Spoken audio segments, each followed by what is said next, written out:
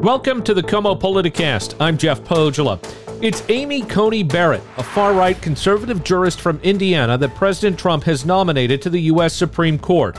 This just 1 week after the death of liberal icon Ruth Bader Ginsburg. Republicans in the Senate have done a complete 180. Back in 2016, Mitch McConnell and others refused to even consider Merrick Garland, President Obama's nominee, in his final year in office. The argument was that it was an election year and people should have a voice, and the next president, therefore, should make the pick. Lindsey Graham at the time. I want you to use my words against me.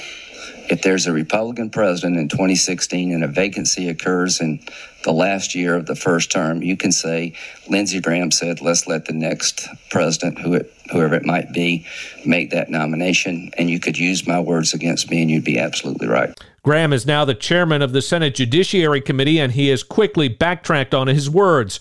Ginsburg's death has come with less than 2 months before the election, while Antonin Scalia's death in 2016 came much earlier in the election calendar. He passed on February 13th. But instead of focusing on the political fight, which appears to be a foregone conclusion, as Republicans have the votes they need, today, we're going to focus on the legal ramifications of Barrett's ascendance to the bench. Joining us now is Andrew Siegel. He's the Associate Dean of the Law School at Seattle University. And the first thing that everyone's talking about is this is going to mark a sharp shift to the right for the High Court. But what does Judge Barrett herself bring to the bench? Judge Barrett is an extremely accomplished, quite young judge. She was a legal academic beforehand. She has the highest level legal skills. No one is doubting that. She also has a very strong record, both before she was on the bench and while she's on the bench, of being down the line conservative on most of the hot button issues like abortion and guns that seem to motivate American voters. And has she ruled on any of these hot button issues since she's been on the bench? She's only been there for 3 years since the president nominated her to the appellate court. Yeah, she has not. She has not ducked hard issues, and she has proven to be as conservative as people expected when she was nominated. She has, in 2 separate cases involving 3 separate abortion restrictions in Indiana, cast votes, most of them dissenting, suggesting that some pretty significant abortion restrictions are constitutional. She has also cast significant doubt in an important case about the constitutionality of a lot of gun control legislation. So, yeah, she is making a mark on the right in just 3 years on the bench. But adding to that is that Judge Barrett doesn't seem to subscribe to the issue of stare decisis, which is that the courts tend to respect precedent by sticking with previous rulings. She's suggesting that the previous rulings are probably, when the stakes are high enough and the Constitution is clear enough, entitled to less weight than the court has given it previously. It's an outlier position. She's not the only one that takes that position. But yeah, I think that she, like Justice Thomas, who's already on the court, is going to be someone who is going to be prepared to take a fresh look at a lot of precedents she disagrees with. Aside Roe versus Wade, what other hot-button issues are likely to come before the court in the next couple of years? Well, we've already alluded to two very major areas, which is abortion rights and gun legislation, where undoubtedly there's lots of stuff percolating in the lower courts. And we're going to be hearing a lot soon. You can add to that. There is great debate right now about the scope of religious exemptions from various civil rights laws and civil rights protections, and a push from the right for much greater exemptions from those laws. And you would think that Judge Barrett would be sympathetic to those. We have waiting a very complicated statutory challenge to the continuation of the Affordable Care Act, which is due to be argued in, about 2 months before the court, and Judge Barrett may be on the court by then, and maybe potentially the decisive vote there. Add to that, of course, the fact that the court is dealing on at least a weekly basis right now, and probably soon to be on a daily basis, with challenges to various election procedures related and various issues relating to the coming election and any controversy that might come. So it's hard to imagine a more political or more charged time for a new justice to be joining the court. Is she, do you think, going to be a reliable ally to President Trump once she gets on the bench? I think that all indications are that to the extent that you consider kind of President Trump part of the conservative judicial agenda, and he certainly has embraced it, that Judge Barrett is lockstep with them on those issues. I think that she is an extremely smart person and a good lawyer, and on some lower stakes issues related to procedure or statute, she might cast a surprising vote. But on the kind of issues that President Trump cares about and the Republican Party cares about, I think she's going to be a very reliable vote. Andrew Siegel, Associate Dean of the Law School at Seattle University, thank you so much. For more, let's turn now to ABC's legal analyst, Royal Oakes. Judge Barrett is just 48 years old, has been on the Seventh Circuit since 2017. The vote for her was kind of close a few years ago, 55 to 43, and it basically resulted, I think, from the fact that some senators on the Democrat side thought that her judicial philosophy might be antagonistic to Roe versus Wade. California Senator Dianne Feinstein sort of famously said, "When you read your speeches, the conclusion one draws is that the dogma lives loudly within you. And that's of concern when you come to big issues that large numbers of people have fought for years in this country." That was very controversial with some people, but it did put the Democrats on notice that possibly this could be a vote against Roe versus Wade. Well, she's a devout Catholic. We know that. But 3 years on the appellate level, that's, at least by most legal standards for Supreme Court nominees, that's not a long, lengthy record to evaluate. There isn't too much of a paper trail after 3 years. It does give you an idea as to where she's coming from on a lot of issues, but as you can imagine, she really hasn't tipped her hand in terms of the abortion issue. She did write an article years ago saying that Catholic judges are morally precluded from enforcing the death penalty. But at her confirmation hearing in 2017, she said that judges should not put their personal views above the law. So as the confirmation process goes forward, you can bet that she's going to play by the same rules as so many prospective justices in recent years and try to be very non-specific and non-committal about issues that might come up before the court, such as gun control and abortion and immigration.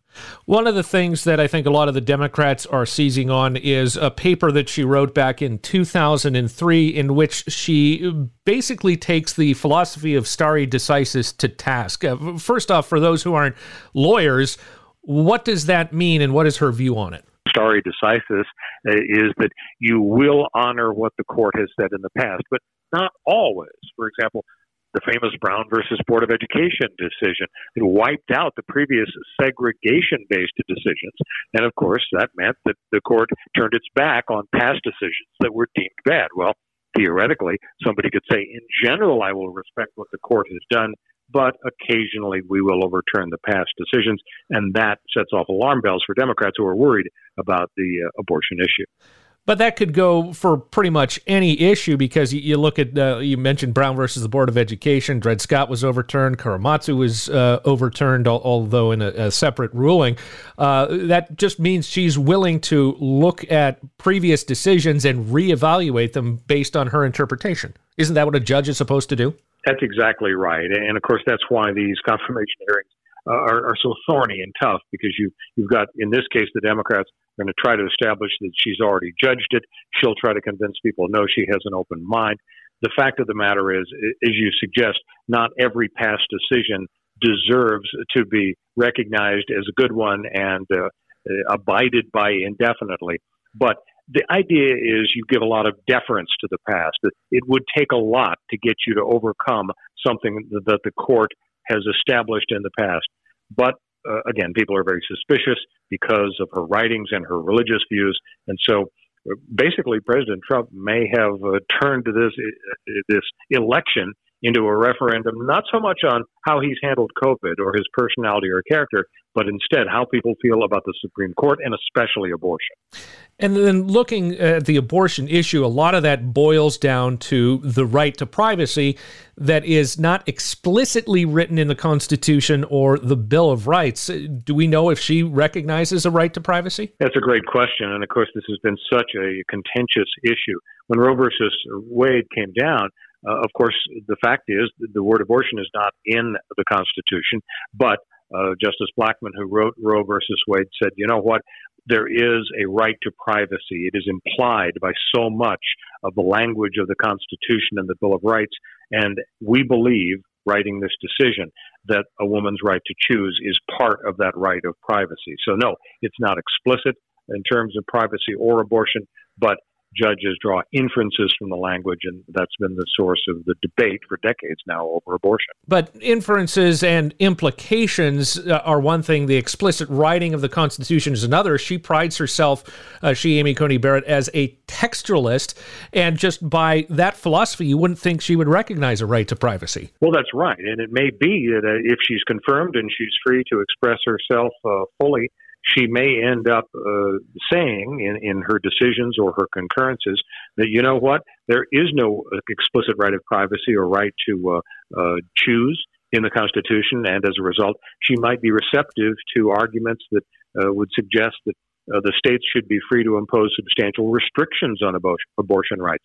Most people are suspecting that there really won't be enough votes, even if an anti-abortion justice is now confirmed, that there wouldn't be enough votes to absolutely overturn Roe versus Wade, but the court might be more receptive to increased restrictions on abortion rights. But aside from abortion rights, the right to privacy is something that touches almost every part of American life. And if she doesn't believe in that, and there are enough justices to side with her, that could have ramifications for decades to come. Absolutely. And of course, it would be a huge split with the past. Even before the Roe versus Wade decision, there was the Griswold decision that involved privacy, that involved birth control. And the U.S. Supreme Court said years before Roe, you know what, folks have a right to live their lives and their privacy is paramount. And therefore, we're going to strike down laws that are motivated by religious objections to contraceptive birth control. So that's the kind of thing that theoretically could be in play if somebody just thinks absolutely, well, it doesn't say privacy in the Constitution, so I'm not going to vote for that. That would cause her to appear very out of step with precedent over the last many decades. You mentioned Griswold and Roe. Are there any other significant legal findings that are based on privacy that some opponents may try to push through and have the court hear now that she's on the bench? Well, of course, the search and seizure issues, the anti-terrorist actions. We've had a lot of arguments and legal cases over the Patriot Act, and so you have a split. You have some people who say, doggone it, of course we want to go after terrorism, but there's a limit. You have to respect the privacy of Americans. You can't just you can't get access to people's telephone records and telephone calls. Once again, how far are you going to argue the privacy issue? To what degree is it sacrosanct as something that the justices should protect? And who knows whether a Justice Barrett would shift to the right and join some conservatives and give the government increased power, for example, in the area of anti-terrorism that might infringe on privacy rights. And finally, before we let you go, we know that the Republicans in the Senate are trying to push this through before Election Day. So if she is sitting on the bench during that lame duck session where we may have a challenge to this election, because by all intents and purposes, it appears to be very, very close, has she written anything that may indicate her thoughts on presidential power or the electoral process? No, she really hasn't tipped her hand on that. It's just so bizarre, though, to think that the president is just coming right out and saying, well, I want this justice confirmed because, doggone it, I think there's likely to be a legal challenge about this election. I see fraud around the corner. People are just scratching their heads and wondering, can this really be? Well, it could be. Remember back in 2000 with Bush versus Gore, the U.S. Supreme Court voted 5-4, and Democrats will forever say that a right-wing court handed the presidency to a person who lost the popular vote. All right, Royal Oakes, ABC's legal analyst, thank you so much for joining us. My pleasure. Thank you. And now, the fight begins. I'm Jeff Pogela, and that'll do it for this episode of the Como Politicast. If you like the show, please leave a rating and a review in Apple Podcasts. And for more, be sure to check out our other shows, such as Life Beat with Marina Rockinger and our hourly news updates, available at comonews.com/podcasts or your favorite podcast app. Thank you for listening, and have a good week.